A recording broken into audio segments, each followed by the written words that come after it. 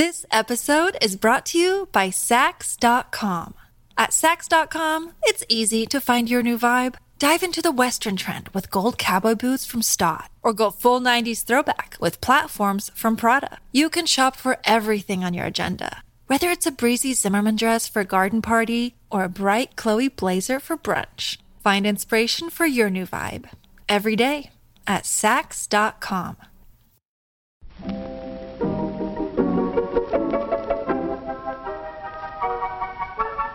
Maybe it's just that you don't know how to use social courtesy. Oh, that's old-fashioned. Watch how Lizzie Post and Dan Post Senning act as host and hostess. They know that courtesy means showing respect, thinking of the other person, real friendliness. Hello! And welcome to Awesome Etiquette, where we explore modern etiquette through the lens of consideration, respect, and honesty. On today's show, we take on your etiquette questions on awkward gift givebacks, how to RSVP when a written reply is requested, whether or not you can charge for your dinner party, and a couple who might be putting practicality above consideration when it comes to shower gifts. All that plus your feedback, etiquette salute, and a postscript segment from Laura Claridge's biography on Emily Post. Coming up. Awesome Etiquette comes to you from the studios of Vermont Public Radio and is proud to be produced in Burlington, Vermont by the Emily Post Institute. I'm Lizzie Post. And I'm Dan Post Senning. Dan, we had a really fun thing happen yesterday. We had an audience member with a very special talent, very special interest, come and visit us. Tell us about it. Absolutely. Well, I'd like to start off by thanking Jennifer Bacala for coming and visiting us at the Emily Post Institute. She is a professional genealogist whose specialty is writing genealogies that involve the stories of the people involved. So she's both a researcher of family histories and family trees, but her particular talent in this field is connecting stories, connecting human stories to the histories, the family trees that she helps develop and investigate. So very anecdotal researcher. Absolutely. And a big congratulations to her. She's currently waiting for her first book to come out. Can't wait to tell you all about it when it's available. But she visited us at the Emily Post Institute to get to know Lizzie and I just a little bit better and to take a look at some of the archive material that we have. She had noticed that we had taken down a blank web page on our website that had promised a family tree to come soon at some point. And we'd been promising that it was coming soon for long enough that I started to feel a little awkward about it and had taken down the promise until we were actually able to deliver. And she had reached out to us and said, did you take that page down because you no longer have interest in it or just because you don't have time and attention to spend on it right now? And if that's the case, maybe I could help bring some attention back to that area of your site and we could get it going again. And I cannot wait to do this because our family tree is not incredibly complicated. In fact, the tree between Emily and us, Emily was Lizzie and my great-great-grandmother. And the line of descent is pretty clear. It was a single son with a single son down to our grandfather. So that's what we call Emily Generation 1, her son Generation 2, our grandfather Gen 3. She was even a single too. So, real direct line here.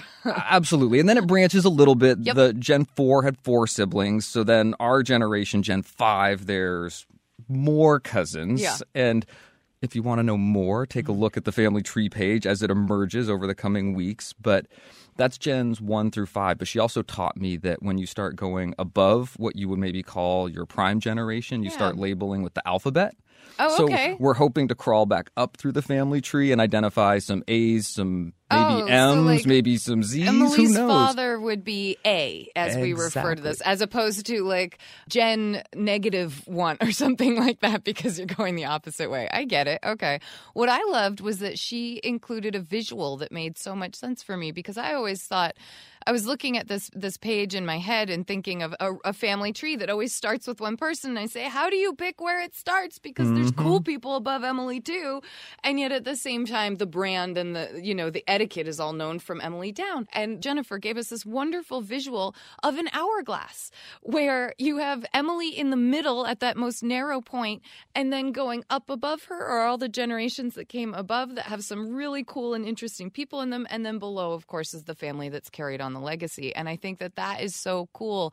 And it allows for my head, the visual, as I say this to Dan all the time, I'm a visual learner, Dan. I need to see what we're talking about. And this put it in place in my head as to how to think about it. So for your two podcast hosts, this was definitely a geek out moment where our worlds collided, our podcast world that we love and adore so much, and a really interested and invested podcast listener. You've heard some of Jennifer's questions on the show. Met our interest in tradition and family and a family business. It gave me an excuse to call Anna Post, Lizzie's sister, and ask about the genealogical research she had done years ago. It's inspired a digging back into the archive to search for a particular book that apparently traces the Post name back through the Norman conquest to the Eastern Germany or Northern Germany long ago. And I'm really curious to see where this particular research project goes. I will be excited to share that information with all of you. And we wanted to thank Jennifer and just mention this on the show because it really all began with this podcast and a connection that started over the airwaves. Speaking of that connection, let's connect to some of our listeners and get to their questions. Let's do it. Awesome Etiquette gets support from Storyworth. There are some stories about your mom's life that you truly never get tired of hearing. From hilarious to heartfelt, tear-jerking to plot-twisting, Mom's retelling of the events always brings a bit of joy. Just in time for Mother's Day, we here at Awesome Etiquette found the perfect gift that can capture all of your mom's stories for your family forever. It's called Storyworth. Storyworth helps you preserve precious memories and stories from your mom or a mother figure in your life for years to come. Here's how it works. Each week, Storyworth emails your loved one a thought-provoking question that you get to help pick. What was your first job? Who was your first crush? Storyworth makes the writing process a breeze. All your loved one needs to do is to respond to the email prompt with a story. Long or short, it doesn't matter. I did this with my mom, and it was really, really rewarding. You'll be emailed a copy of your loved one's responses as they're submitted over the course of the year. You'll get to enjoy their retelling of the stories, some you probably already know, or maybe the ones that you're surprised by you haven't heard before. After that year of fun discovery and reminiscing, Storyworth compiles your loved one's stories and photos into a beautiful keepsake hardcover book that you'll be able to share and revisit for generations to come. You can even keep a copy of the book for yourself. Give all the moms in your life a unique, heartfelt gift that you all will cherish for years. Storyworth. Right now, save $10 on your first purchase when you go to storyworth.com/manners. That's Storyworth, STORYWORTH.com/manners. It's manners with an S, to save $10 on your first purchase. And now, back to our show. Awesome Etiquette is all about answering your questions on how to behave. If you have a question for us, you can email it to awesomeetiquette@emilypost.com or leave us a voicemail at 802-858-KIND. That's 802-858-5463. Or hit us up on Twitter and Facebook. Just use the hashtag AwesomeEtiquette so that we know you want it on the show. Our first question is about an awkward gift give back. And let me tell you, this is awkward, but I enjoy this question a lot. There's some delicious stuff in here. Dear Lizzie and Dan, I'm a big fan of your podcast. I especially love all of the conversation surrounding thank you notes. We are so glad to hear that because I figured everyone would never want to hear the phrase again after the last 2 months. Recently, I had an awkward gift give-back situation. I gave my cousin a sweater for Christmas this year that apparently didn't work out for her since it was in a bag of clothes she cleaned out of her closet and gave to me this weekend. The sweater still had the tags on it, and being the receipt hoarder that I am, I returned the sweater for store credit. While I believe she intended to get rid of the sweater, I don't think she realized she gave me back my gift. I think she would be mortified if she realized this. I'm inclined to keep the store credit in order to avoid the awkwardness of calling out her mistake, and also because my feelings are a little hurt, which is silly because I have received gifts that I can't wait to cycle out. However, keeping the store credit doesn't quite feel right since this was intended to be a gift. What is a tactful way to give my cousin the store credit? Again, I love the podcast. It brightens my Monday. Thanks, Shelby. Oh, Shelby, you have brightened our day just a little bit with your question. This is so much fun. It's a bit of a new twist on an awkward situation because there is this added benefit, this added bonus, right? That you've got that receipt in hand and the store credit is right there. It's so available to you. And it's definitely a situation where I appreciate your internal compass. Yeah. Trying to hold you accountable. We oftentimes encourage people to listen to that little discretionary voice that pops up, and I can hear that little discretionary voice popping up in your mind. I love that Shelby identifies that she's received gifts that she couldn't wait to cycle out. And I think it really puts a lot of perspective on the situation that she's admitted she feels a little bit hurt, but at the same time, she totally knows how this could happen. This does happen. Sometimes you just don't hit the mark and the person isn't going to go and return it or anything. But I like the fact that she's recognizing how this situation might have come about, and she doesn't seem to be too offended, even though she's a little miffed, a little. It's pretty clear that this isn't intentional. Yeah, I feel like that. And I agree that this cousin would probably be mortified. Yeah. If they realized that they had done this, that most of us want to receive a gift well, and giving someone else the credit of assuming that they would want to receive a gift well, and that they would feel awkward if they knew that they had communicated that it hadn't been received quite as well as they would have hoped. No, and I think too that, you know, as we're thinking about like how we get to an answer in this question, I think one of the things that pops into my mind is that the cousin had every chance to go and exchange this. Like that was something that she totally could have done. And instead, you know, she's even folding up the sweater. I'm guessing she noticed there were tags on it, you know, and clearly she'd forgotten the part about who had given it to her. But I do think that she never took it upon herself to do so. You know, she never took it upon herself to claim that store credit, get the gift that she really wanted, and say thank you for it. Because of that, I think we can drive to the advice and say, Yahtzee, you're in good shape here. Sometimes we're lucky. We find money on the street, lottery ticket scratches off, and guess what? You're a winner. And this is one of those cases where I think you get a little bonus here. And you get to feel good about being a good friend, about being a good gift giver, about not pointing out your cousin's mistake or error in this situation. Sometimes the best etiquette is to let something slide. There is something a little classy about that. Totally. At certain times. Usually the classy nature of letting something slide comes when you take a bit of a hit yourself in some way. And in this case, you're kind of taking that hit on your emotional side, but in the material world, you might gain a little benefit or advantage. So I say enjoy that material benefit and advantage. It's going to come along with taking that emotional hit. And it is the classy choice, and it's good for your relationship. And I say, moving forward to next year, give her a gift with the gift receipt and let her know when you give her the gift that if it isn't quite right, you know, if the style or the fit's a little off, you'd be happy to have her return and exchange it for something that does work. Do that encouragement. That way she feels like she has the permission to go and get something next time. And maybe that bag of clothes won't have an item that you had given to her previous Christmas in it when she cleans out her closet again next spring. Shelby, we really hope that advice helps you out and that you enjoy your store credit and get something truly awesome. This next question is about RSVP, but how?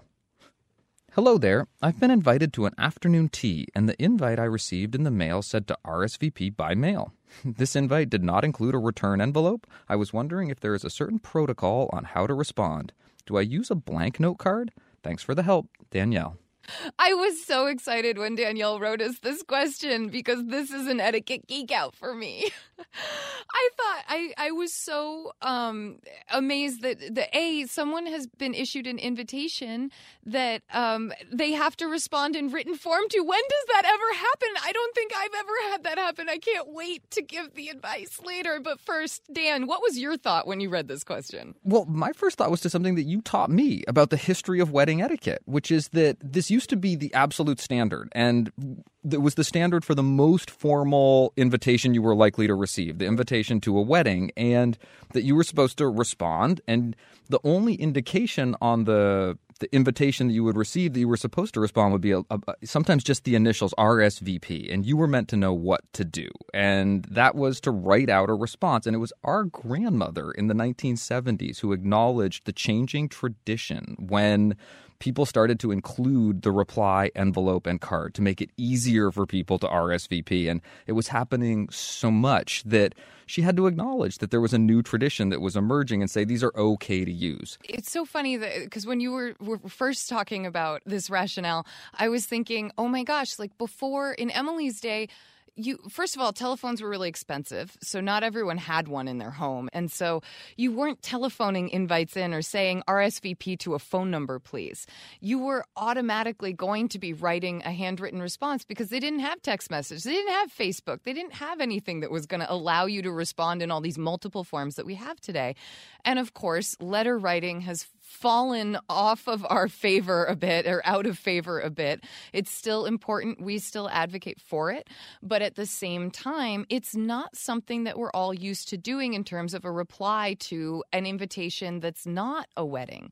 And I love that Dan brings up that our grandmother Mudd, Elizabeth, that she changed that in the 1970s. And I will just add to all of Dan's good history and storytelling there, she changed that begrudgingly. She did not want to change this. This was something she was resistant to because she thought that you were receiving the highest form of invitation, which was to come to someone's major life event. And it deserved the handwritten reply. And you know what? Hosts were getting frustrated because not enough people were taking the time to do that reply, so they were having to follow up all the time. So you get the invention of the reply card. However, many of us today have only ever received an invitation that requires a written reply with a reply card for a wedding invitation. So most of us, I don't think I have ever received an invitation that asked for a written reply that wasn't to an event that would require a reply card. And so our dear listener, Danielle, is now in this position where she's like, hey, every time I've gotten this, there's been a pre-self-addressed stamped envelope with it. What gives? And the truth is that what gives is that you are supposed to use your own stationery to write this reply. And that is what you're going to do. Dan and I have two kind of different abilities with this, I would say. Dan, you actually invested in some really beautiful stationery. I did. I was teaching our business etiquette seminars, and I was giving the advice rather frequently that you might think of having some personal stationery as part of your professional wardrobe. And I'd been giving this advice enough that I really started to internalize it and think about it myself and say to myself, I should have some social stationery. I should have some personal stationery, something with my name, in my case, engraved. It's beautiful. It's very beautiful. There's a whole range of options that you can choose when you're thinking about developing a set of social stationery. And it can be as simple as purchasing some basic correspondence cards from your local stationer. You can get them online. That's what I do. You can talk to a stationery store about getting an engraved plate with your name and getting engraved stationery. It's a nice option. It's something definitely to think about. But there's also letterpress type stationery that's a little less expensive. You can go with a thermographic printing option. You can go with a standard printing option. You can print your own on the copy machine at your workplace. There's a whole range of options. Work allows that. from sort of the most formal and oftentimes most expensive option to something that's really quite affordable, just a simple stack of social cards that you could pick up either online or your local store. Or even handmade. You could hand make these if you're really crafty and that's a talent that you have and a skill that you want to use. You could absolutely do it. There is nothing that says this stationery has to be expensive. There's nothing that says it has to be formal. But what I do think that, Danielle, I would advise you to do is seek out whatever stationery fits your budget and your style, and then write a short note to your host. Dear Kate, thank you for inviting me to your afternoon tea. I happily accept your invitation and look forward to tea on Saturday, April 15th at 4 o'clock in the afternoon. Best wishes till then, Danielle. It's very simple, but I love the fact that your host has actually engaged you in this wonderful etiquette tradition, and I'm excited for your experience. I know it's not going to be revolutionary or anything, but I just think it's cool that this is one of those boxes you can check off. Hey, I can respond to written RSVP requests. It's nice, and it's not a thank you card. Nope, not a thank you card. It's not a holiday card, or it's something that you would do on a piece of stationery that fits neatly in a nice little envelope and just communicates whatever thought you want to express in that moment. In this particular case, I would love to attend your event. I was even thinking about adding a little mention on that note of what a treat to be asked to reply via mail. Via mail, right? You can even acknowledge that. There are some good guidelines. You definitely want to include the event that you're replying to, that you intend to go very clearly. But if you do intend to go, if you decline, that's different. That's a really good point. Sorry. The RSVP isn't just for when you're going to go to the event. In fact, we often talk about the most difficult thing for a host to manage is a question mark on the guest list. You can also RSVP. I thank you so much for the invitation. I'm sorry I will not be able to attend. Yes, absolutely. Danielle, either way, we think that you are in good stead by sending this note, and we are excited for you should you attend this afternoon tea. This sounds like a lovely, slightly formal event, and I think it's really cool. I do. She insists that if they don't learn the etiquette of attending teas, they can never enjoy them. And if they never go to teas, they will be missing a very enjoyable way of meeting friends and making new ones. The etiquette is easy to learn if they will just pay a little attention. This episode is brought to you by Saks.com. At Saks.com, it's easy to find your new vibe. Dive into the Western trend with gold cowboy boots from Stott, or go full 90s throwback with platforms from Prada. You can shop for everything on your agenda, whether it's a breezy Zimmermann dress for a garden party or a bright Chloe blazer for brunch. Find inspiration for your new vibe every day at Saks.com. When you need mealtime inspiration, it's worth shopping Kroger, where you'll find over 30,000 mouth-watering choices that excite your inner foodie. And no matter what tasty choice you make, you'll enjoy our everyday low prices, plus extra ways to save, like digital coupons worth over $600 each week. You can also save up to $1 off per gallon at the pump with fuel points. More savings and more inspiring flavors make shopping Kroger worth it every time. Kroger, fresh for everyone. Fuel restrictions apply. Our next question is one that I was surprised at what I found myself writing for an answer, but I think it's all going to work out. But I'm hoping we surprise you all too. To charge or not? Hello, Lizzie and Daniel. I have a dinner party problem. I am an avid home chef and love to host friends for dinner parties. In the past, my husband and I have been able to foot the bill for some pretty nice dinner parties. However, finances have changed and we can't afford to host like we have in the past. I still need an outlet for my culinary adventures, though, and I am asked frequently by friends, when will I host again? And get comments saying they wish I would cook certain meals again. With Cinco de Mayo being on a Friday this year and Mexican food being my specialty, I have a complete menu from appetizers, drinks, main course, and dessert ready to go. I am feeling the need to host a Cinco de Mayo party. Would it be inappropriate to ask friends to contribute $20 per family towards the meal? This wouldn't be coming out of the blue, as a few in our circle have talked with us about a monthly dinner party with me doing the cooking and or assisting with instructions since I have taught classes, and everyone else chipping in towards the cost since we are all in a similar income bracket. Every social gathering in our circle ends up being potluck, with everyone bringing food. So is asking for money instead of food all that different, or is it tacky? Or should I let people know what food items they can bring to contribute to the meal, since that is sort of what's done anyway when it's potluck style? Or should we not host at all if we can't afford it, or limit it to 1 or 2 families? How do I do that without leaving our good friends out? We are only looking at inviting 4 families as it is to the Cinco de Mayo party, but they all have 3 to 4 times the children that we do, so it adds up pretty quickly. Any advice you have is appreciated. Thank you so much for hosting such a lovely podcast. Listening to your podcast every Monday morning is the perfect way to start my week. Thank you. To charge or not? It's such a good question. It's a great question, and it falls into that category, for me, of favorite questions, that it's asking about something that's coming in the future. Yep. So it's showing forethought. This is somebody who's really thinking ahead. They're wanting to do things well. I also love the framing of, is it inappropriate to ask fundamentally guests to help pay for the meal that I'm hoping to serve? And right? There is a real awareness in that question of the fact that it is not typical. So typical, so usual, maybe from the most formal perspective of hosting.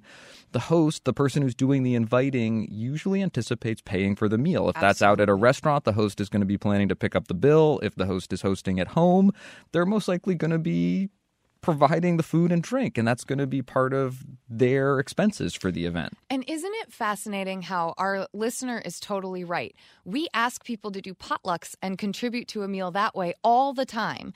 And yet when we think of the idea of asking them to just bring cash to contribute to that meal, that feels somehow wrong. And you can hear it in her question that she's struggling with it. Like, I know this isn't right, but if we've all talked about it, if this has happened, if that has happened, like, is that then okay?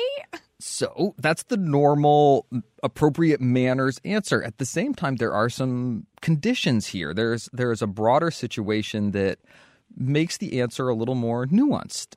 Absolutely. I think personally, and this is where I surprised myself when I got through reading this, I said, no, wait a second. Actually, that doesn't sound too bad. I like the fact that given that To Charge or Not's group has already talked about doing a structure like this. I think that they're in good territory to implement this with people that they've talked to about saying, you know, clearly our listeners' friends really love her cooking and have even asked for specific dishes. So we're talking about a home chef who people love. They're probably more excited sometimes to eat her food than their own. And so this actually might really work to have people contribute cash to the meal so that everyone gets our listeners' wonderful cooking that they also crave, but also still it doesn't break the bank and everyone really understands what territory we're in about contributing. And because our listener has talked with people about this and that this has been an idea floated, I think it's going to be okay to act on it. That was the detail that jumped out at me also. The fact that people had already inquired about whether or not they could chip in or contribute, that they appreciated that the nature, style, sort of level of care or sophistication or quality of the menu had already made them maybe even think to themselves or wonder to themselves if this is going to be sustainable and wanted to contribute to keep it happening, to participate in some way. And practicality really, as we often say, being the heart of good etiquette, I think that it's worth considering those offers, taking them seriously, and factoring that into how you might approach this situation. So I think what we want to advise our listener to do is to do good work before the actual invitation is issued. I would make sure that with these 4 families that you're thinking of inviting, that you've ahead of time, before you even issue the invitation, revisit this idea with them and say, hey, we had all talked about this at one point. I'm wondering if we actually said we were going to do this, if people would still feel comfortable with it. And that way you're getting the buy-in before the invitation is issued. And you're only going to be inviting people with whom you've had this conversation. So it's not a surprise. It's not awkward. It's not feeling like they're put upon because they've already given you their buy-in. And then, depending how you choose to send out your invite, I would make it clear in that invite that you're invoking this thing you've talked about. You're saying, hey, we've all talked about doing a party this way, and now we're going to do it like this. We want to jump on and they all say that yes, that would be totally okay. So then you say, okay, great. I will get back to you with an invite, picking a night, and we're going to do this thing. And then you can simply issue your invitation. And I think when you issue the invitation, you can say, so we've planned a menu, and just like we had discussed, if you'd be willing to bring your $20 to contribute, that would be amazing. And you set the price, you set the time, you set the event and everything. I think your guests are going to feel comfortable with this because they already said they would. Some other thoughts that occur to me that I would love to share here are that I think that when you're having that pre-talk, one of the things that you keep in mind for yourself is that this isn't something where you're trying to make money. Oh, yeah. That you're talking about cost sharing. And I think cost sharing is a really good language to introduce in that discussion to keep people really aware that you're not trying to start a business where you're catering or hosting dinners. This isn't a pop-up restaurant situation. Right. This really is friends all contributing so the meal happens.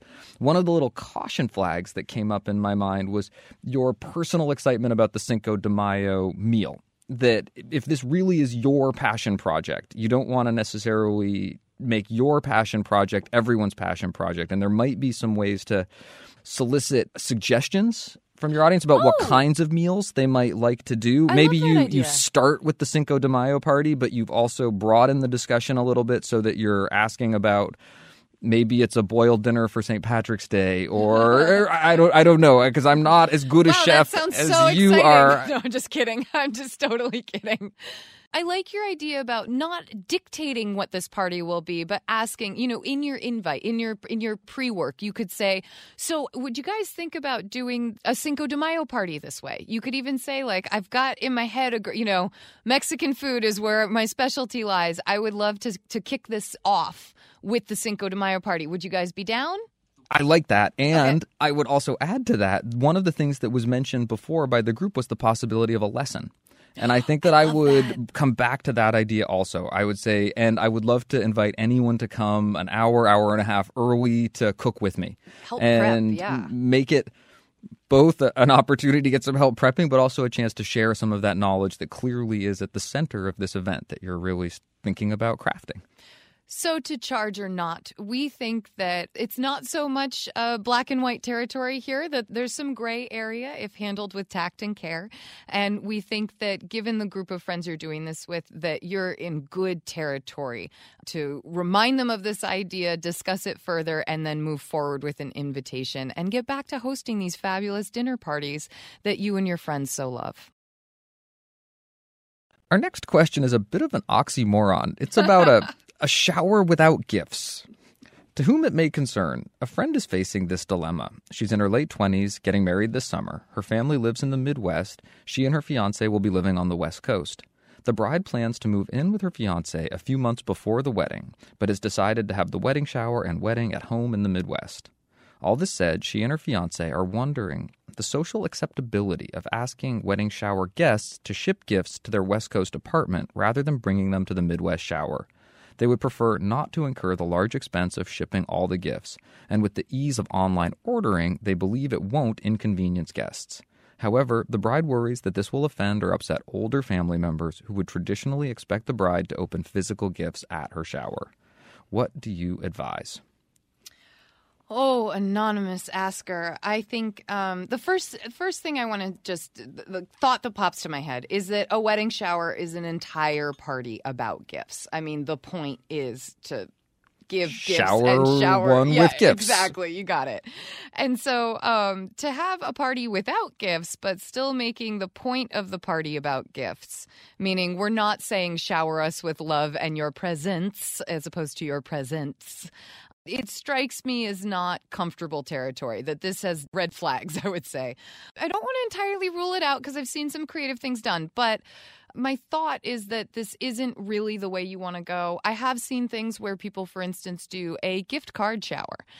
But the way I saw this organized was really great because every gift card was really connected to a specific gift. So rather than use the regular registry, they did a kind of like a host's registry that the host managed. And what she did was she and the bride went through and selected a bunch of gifts from stores that were going to be in the location the bride and groom were moving to. And they did range of prices and items and things. And guests could then select a gift and then go purchase a gift card for the store in the amount that would then cover the gift.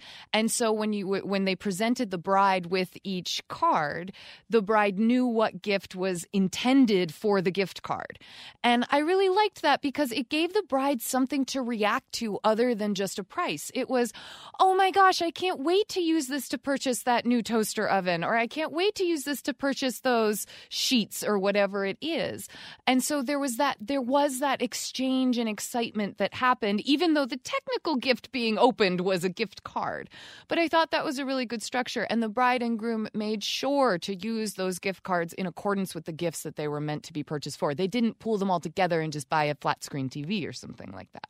That was my first thought. It just reminded me of this situation that I had seen executed well before, which was a little different. No, thank you for sharing. Because okay, sorry, I know that was long. No, my first thought was very similar to yours, that it just didn't feel quite right to me. Yeah. That the nature of a shower is so often that experience of sitting around with everyone together, and there is this sort of excitement that builds around the opening of the gifts and the showering of that expectant couple or mother with presents. And it really is it's fun when it's done well, and it can be something that guests are really looking forward to, that they really want to participate in and think of as an essential part of that experience.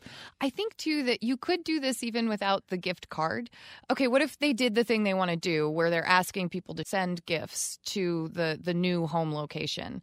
And so the gifts aren't coming to the party, but instead guests brought a picture of the item, like printed out a picture. Is that not, what do you think? This is idea in my head riffing. Like, what do you think about that? Does that start to strike the right note or the wrong note? I think it's a version of that gift card shower that you're talking about. And I appreciate the rationale in this question, the thinking of the convenience that for many people who are ordering these gifts online, it doesn't matter to them a whole lot whether they have it shipped here or there. Right. And I appreciate that thinking, wanted to balance it with the thought of how much fun the party experience can be when there's that gift opening that happens. And I like that middle. You've been through that a couple times now between baby and wedding, so you understand the experience of it. Yeah. And really appreciated spending that time with friends and family. And for me, it was a Jack and Jill shower where there were uncles present who had never been to something like that before and just got taken away by the whole event. It was really nice. It was fun. A good guy friend of mine I've mentioned on this show before, gave us little Guns N' Roses Sweet Child of Mine onesies. And so opening that was such a different shower present, but the experience of opening the present and seeing the items was such a big part of the event. And I wouldn't want to deny those traditionalists who have had that experience, look forward to providing it for someone, that experience. So I like the new options, because it was also true at the showers I was attending recently where there were many gifts that were open and had Amazon gift cards in them. Right. And those have been some awesome presents because now you've got Amazon gift card credit, and boy, when the diaper order comes and she's bigger than just a newborn now, you can get the diapers that fit well. And right. I like the idea of having some middle ground territory where there's room for that, where maybe even you have a host who's spreading via word of mouth the possibility or option for a gift card shower, or even a particular gift that's from a registry in a store in the town where the couple's going to be living. But I do like the idea of having something to open in the presence of people that day. I would never deny someone who wanted to bringing a gift. Right. So that if that really mattered to somebody, there was room for all of this experience to happen, because I do think there is something on the host and here the couple that's receiving the gift to receive well. Yes. And to assume some of that cost, some of the difficulty of shipping the gift. Some people are going to hand make you gifts. Things. They're not going to be things that you can purchase online. So to tell those people, could you please ship this to where I'm going to be later, really does start to cross that territory that I think feels a little rude. Okay, so you just said something that it's what comes to my mind when an invitation or a party, when you start to try to focus on coordination that makes it easy for the guest of honor or the host, but maybe makes things a little awkward for the guests, we start to lose the focus of the party. Now, the focus of a shower is to shower the couple with gifts, and we definitely want to do that in a way that really works for the couple. But when the invitation then starts coming with a lot of instruction that really is about logistical stuff, it starts to make the logistics seem more important than the actual event itself. And I think that's exactly what Dan was just getting at. And it does start to feel a little on the rude side when you're trying to pre-manage how to make this easier for the couple, when it's the couple who's moving to the place on the West Coast, and you're not punishing them for that. But this is one of the logistical aspects of moving that they need to deal with. And I don't think you put that burden on your guests who are giving you gifts for celebrating a really special time in your life. That's kind of where we come from with our advice. So we have kind of two thoughts on the matter. And one is that you just don't burden your guests with your own logistical issues and transform the nature of the type of party you're inviting them to. That would be our no, sorry, please don't go this route. You really might cause offense. And on top of it, the focus doesn't seem to be in the right place with this one, I'll be honest. However, there's another option to employ this funky twist, like the party I had imagined, or the questions I was asking Dan about. Could you just have people bring pictures of the items if we really have to go this territory of shipping everything to the West Coast instead? And I think that what you want to do if you go that route is make sure that you're keeping the focus of your invitation on inviting the guest, not explaining this funky twist. you have the host explain the funky twist when RSVPs take place. And that's when the host can let the guests know what the deal is with this party. But keep that invitation to, we're having a shower, it's going to be in the Midwest. Of course, you're going to use more specific language than that, but we would like to invite you. Keep all that focus there, and then have the host communicate to guests that, hey, so a little bit funky twist on this one. The couple is totally fine if you bring a gift to the party, but if anyone would wish to send it to their future home, they would be so grateful for that. And you could just bring a picture of the item to the party so that they can be excited and thank you in person. That would be one potential way of handling it. And that is definitely the host's job, to do the inviting well. They are going to be your perfect ally if you do decide to employ said funky twist. We really hope you enjoy this shower, however it ends up working out, and that it's a great hit for the new couple. Thank you for your questions. Please send us updates and comments. We want to know how our advice is doing, or if you have a special twist that makes something easier, better, different, or maybe it was not the right thing to do and you want to share that too. We want to hear about it. Please write into awesomeetiquette@emilypost.com, or you can leave us a message at 802-858-KIND. That's 802-858-5463. Or hit us up on Twitter and Facebook. Just use the hashtag awesomeetiquette so we know you want your question on the show. Each week, we like to hear your thoughts about the questions we answer and the topics we cover. We heard from Maya a few weeks back, who had thoughts on our shoes on versus shoes off when entering someone's home question from episode 129. I was calling in reference to a topic discussed in episode 129 about the shoeless household policy. It was the first time I ever made a face while I was listening to your advice, so I thought it was worth calling to share a different perspective. I am totally the friend the writer Inner was talking about. I am a new parent to a spunky and curious 9-month-old who puts everything in his mouth. Quite literally, the other day I noticed him gnawing on something while I was at my office and had him on the floor of my conference room, which at first glance I had dubbed clean enough. It ended up being a piece of wood that someone had tracked in on their shoe. Gross. Prior to welcoming our son into our lives, my husband and I were pretty serious about entertaining, or at least I was. I'm the kind of person who frets over invitation designs and has an unhealthy amount of glassware. You never know when you'll have another sushi party for 15 guests and want 20 wooden chopsticks and sake glasses. So before he was born, we were always a shoes-on household. Shoes are part of the outfit that you may have thoughtfully planned for that special themed party or holiday event. But now we have a little one who is very mobile and constantly finding choking hazards and nasty things to munch on, so we are a shoeless household. But because we've spent the time baby-proofing, it's much easier for us to do the hosting, as that writer Inner had mentioned. That way, I don't have to worry about bringing him somewhere and watching him like a hawk and not enjoying time with my friends because I'm too busy worried about what he may be getting into. So this is the part that caused the face I mentioned earlier. Am I really supposed to provide alternative footwear for my guests if I ask them to remove their shoes? It seems a bit cost prohibitive when looking at a guest list of 15 or more individuals all squeezed into our tiny New York City apartment. And for me, it would be quite an investment to get enough slippers that felt stylish enough to offer guests and have the variety of sizes needed to accommodate all my friends' different feet. Where would I even store them when I wasn't using them? Storage space in New York City is an especially tricky thing. I already have enough of a storage issue created by my infatuation with entertaining wear. It goes well beyond the 20 sake glasses I mentioned. I would be very reticent to expect a host to do this no matter what the size of the guest list. I think that if you're going to ask your guests to remove their shoes, you should let them know ahead of time on the invitation. No one wants to get caught wearing their holy socks.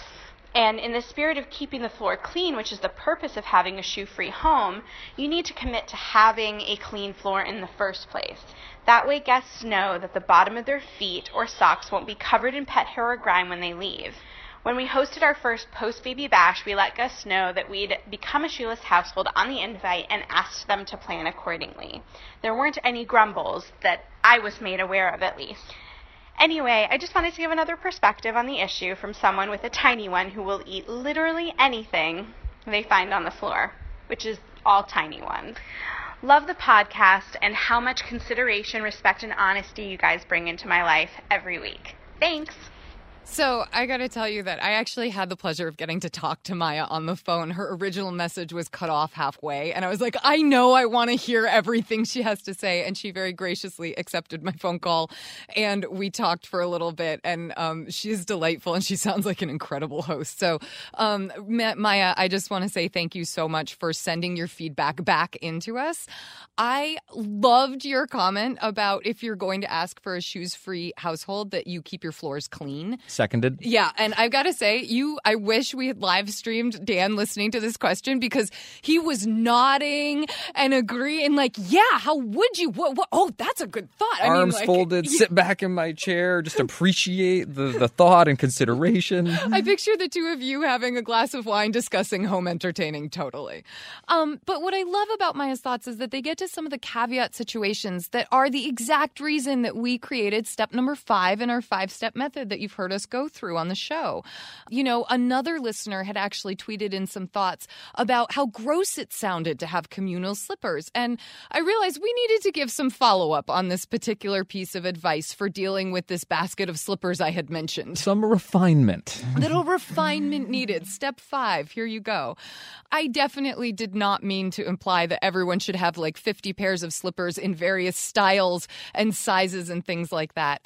Most of the time that I have encountered this, it's very much so like at a salon where you're asked to remove your shoes and put on a little pair of washable cotton slippers. You know, they come in like a 10-pack. You can get them for like $14.99 to like $35.99 on Amazon or a similar type site.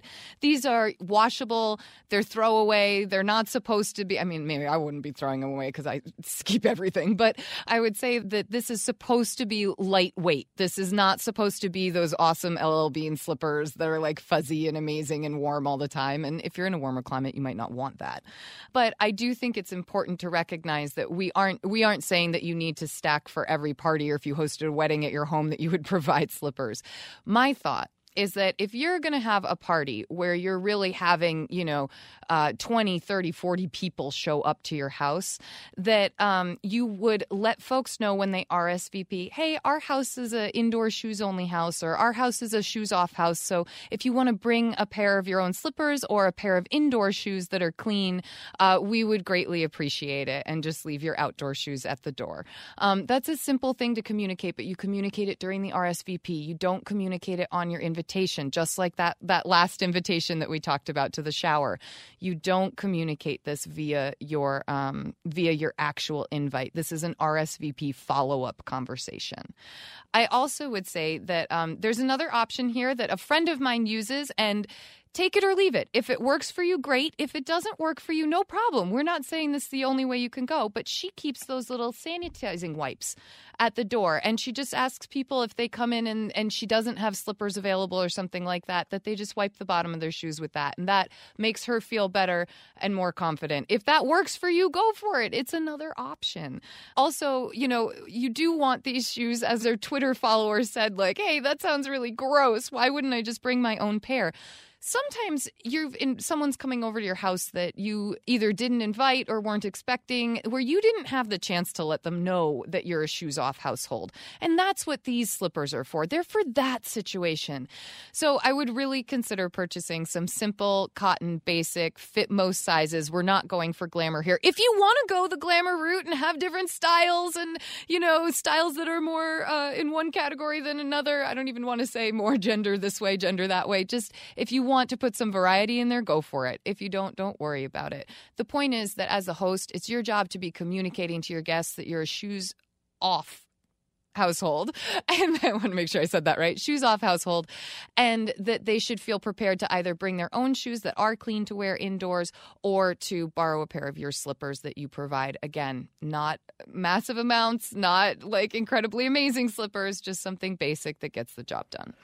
I want to second my cousin's thanks for taking the time to leave that full message, because it really was a pleasure and a treat to listen to. And I also want to thank my cousin Lizzie for taking the time to chase that one down. We have one more thought on this, though. If you are going to throw a really large party, A really large, like I'm talking really, a lot of people are going to be maybe coming and going, open house, that kind of thing. I would consider letting your house be a shoes-on household and then cleaning after the party. It's an option. It's absolutely an option, especially if the party is going to take place during hours when baby or young children are more likely to be asleep and not engaging and running around and being at the party too. If this is like an adults-only event, I would consider just letting it be a shoes-on event and then cleaning your floors afterwards, because you're probably going to clean them after a big party anyway, right? Am I crazy? Is that crazy? Father of a young child who's going to be crawling on the floor very soon. Does that sound not right? No, I like the options. Okay. And I like the flexibility you're showing as a host, the care you're showing with your guests. And I want to leave it there with a great big thanks again to Maya. And also, I want to wish her the best of luck finding a place to keep those sake glasses and chopsticks and chopstick holders, because that can be really tough when there's not a space in the silverware drawer. Thank you, Maya, for sending in your feedback. Thank you to our Twitter follower who also sent in feedback about this question. We were so grateful for the opportunity to dive a little bit deeper into it. And please keep your feedback coming. It makes this show so much better. So you can send your comment or update to awesomeetiquette@emilypost.com or leave us a message at 802-858-KIND. That's 802-858-5463.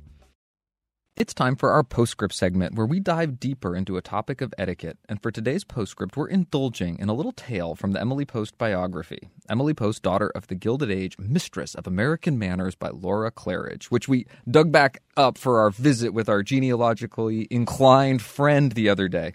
This particular section is at the start of Chapter 7, pages 38 and 39, and it tells a story about the Vanderbilt family and the Astor family, and how a change of address and a large housewarming party, more like a ball, led to some old-school put-them-in-their-place etiquette, for lack of a better phrase. I know, it is kind of put-them-in-their-place etiquette, though. Lizzie came across this story, and she mentioned it to me, and I said, oh, absolutely, I remember that story, because it's one of the ones that definitely jumps out when you read the book. It's straight from that Age of Innocence, Edith Wharton era.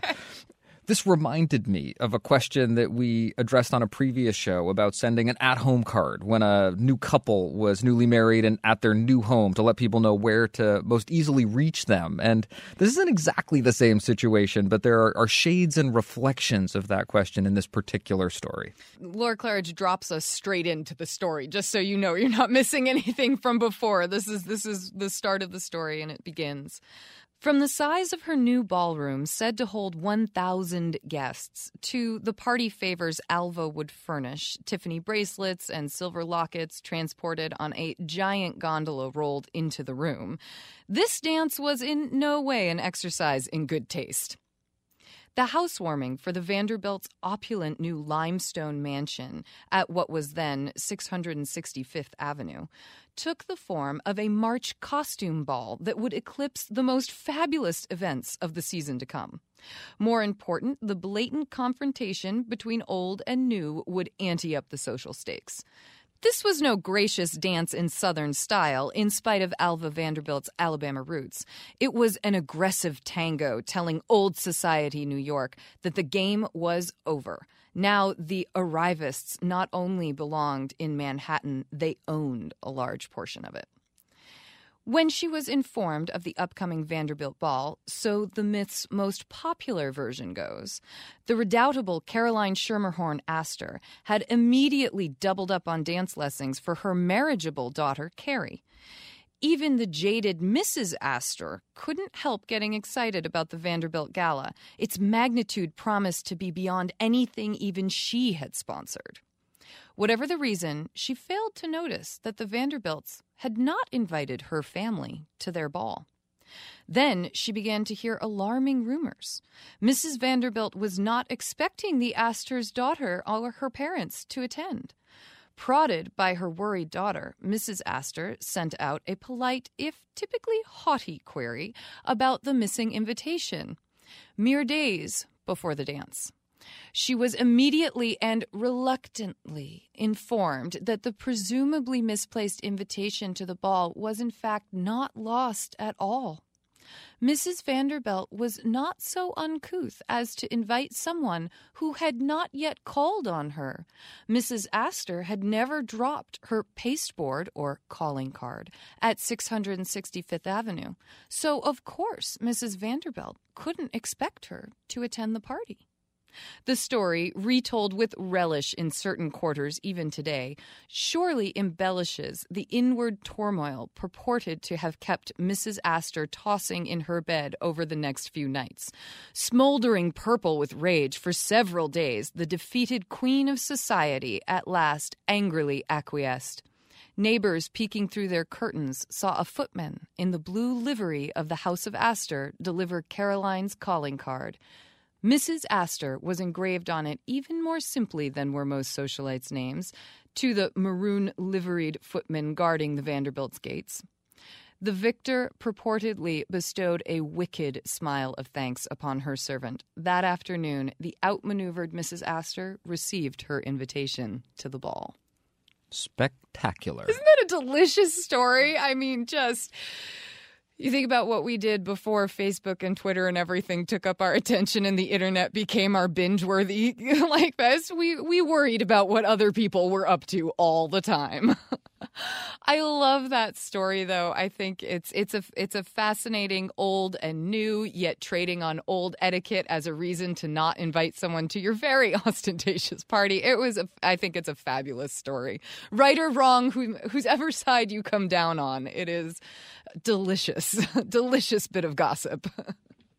If you would like more stories like that, please pick up a copy of Emily Post, Daughter of the Gilded Age, Mistress of American Manners by Laura Claridge. It is a fabulous read. There is tons of good etiquette afoot in it everywhere. We like to end our show on a high note, so we turn to you to hear about the good etiquette you're seeing and experiencing out in the world, and that can come in so many forms. Today's salute comes from Kate, who reminds us that etiquette can be seen in all ages. Hi, Lizzie and Dan. I was listening to this week's podcast, and the mention of offering an arm to someone you're walking with reminded me of a lovely encounter I recently had. I work at a high school, and several weeks ago, I slipped on a patch of ice and broke my foot. A few days ago, after the big storm that hit the Northeast, I was walking down some slippery steps with a little hesitation because my broken foot is still in a boot. A high school senior walking behind me quickly jumped in to steady me as I made it down the stairs and escorted me to my final destination, making sure I didn't slip. It was a small gesture, but thoughtful and kind and truly appreciated. Best, Kate. Isn't that lovely? It really is. My mother, Cindy Sanning, says we always hear about all the terrible things that teens do and just how difficult teenagers can be. And it's just not always true. Teens are spectacular people. They do amazing things. Thank you, Kate, for reminding us about all the good-mannered young people there are out in the world. We find that getting along with people is pretty important. Do you think you can do that? Oh, yes, I think I can.